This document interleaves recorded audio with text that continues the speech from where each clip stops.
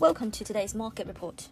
Confidence has been growing throughout most of the Western democracies that the worst of the COVID-19 pandemic may be over as economies reopen on the back of ramped-up vaccination programs. However, this optimism may receive a blow later on Monday, with UK Prime Minister Boris Johnson due to announce whether the planned lifting of restrictions in England on June 21st can go ahead on time. And this is in a country that has been very successful in vaccinating its population.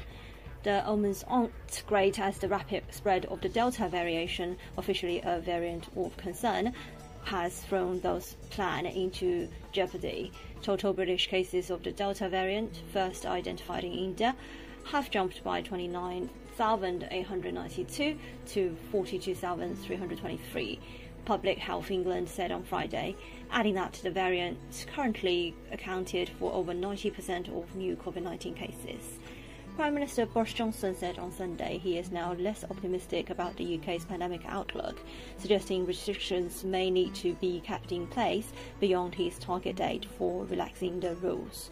More government support for businesses is likely if there is a delay to ease Britain's lockdown restrictions.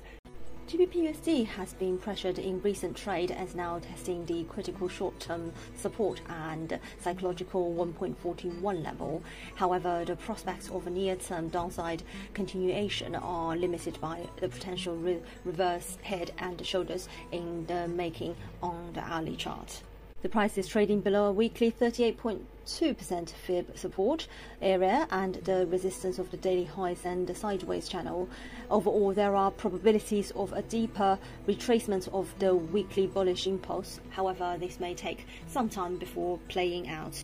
The week started with some calm in major pairs, with a pullback of the US dollar and sharp moves in yens, crosses and metals. However, volatility is likely to dominate all markets ahead of the two-day meeting of the Federal Reserve that will start on Tuesday. We expect a hawkish hold stemming from a shift in the dot plots, upgraded economic forecasts and potential tapering talk, with risks to US yields weighed to the upside. The dollar is likely to benefit from any bond market repricing of the Fed and inflation outlooks, according to BBH. The key move in cable was the rebound back above 141 after falling to 140.69, the lowest intraday level since 14th of May. A daily close clearly under 141 would suggest a deterioration in the technical outlook for the pound.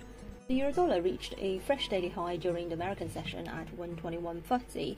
The euro is among the top performers on Monday and is holding on to daily gains versus the US dollar, recovering from weekly lows under 121.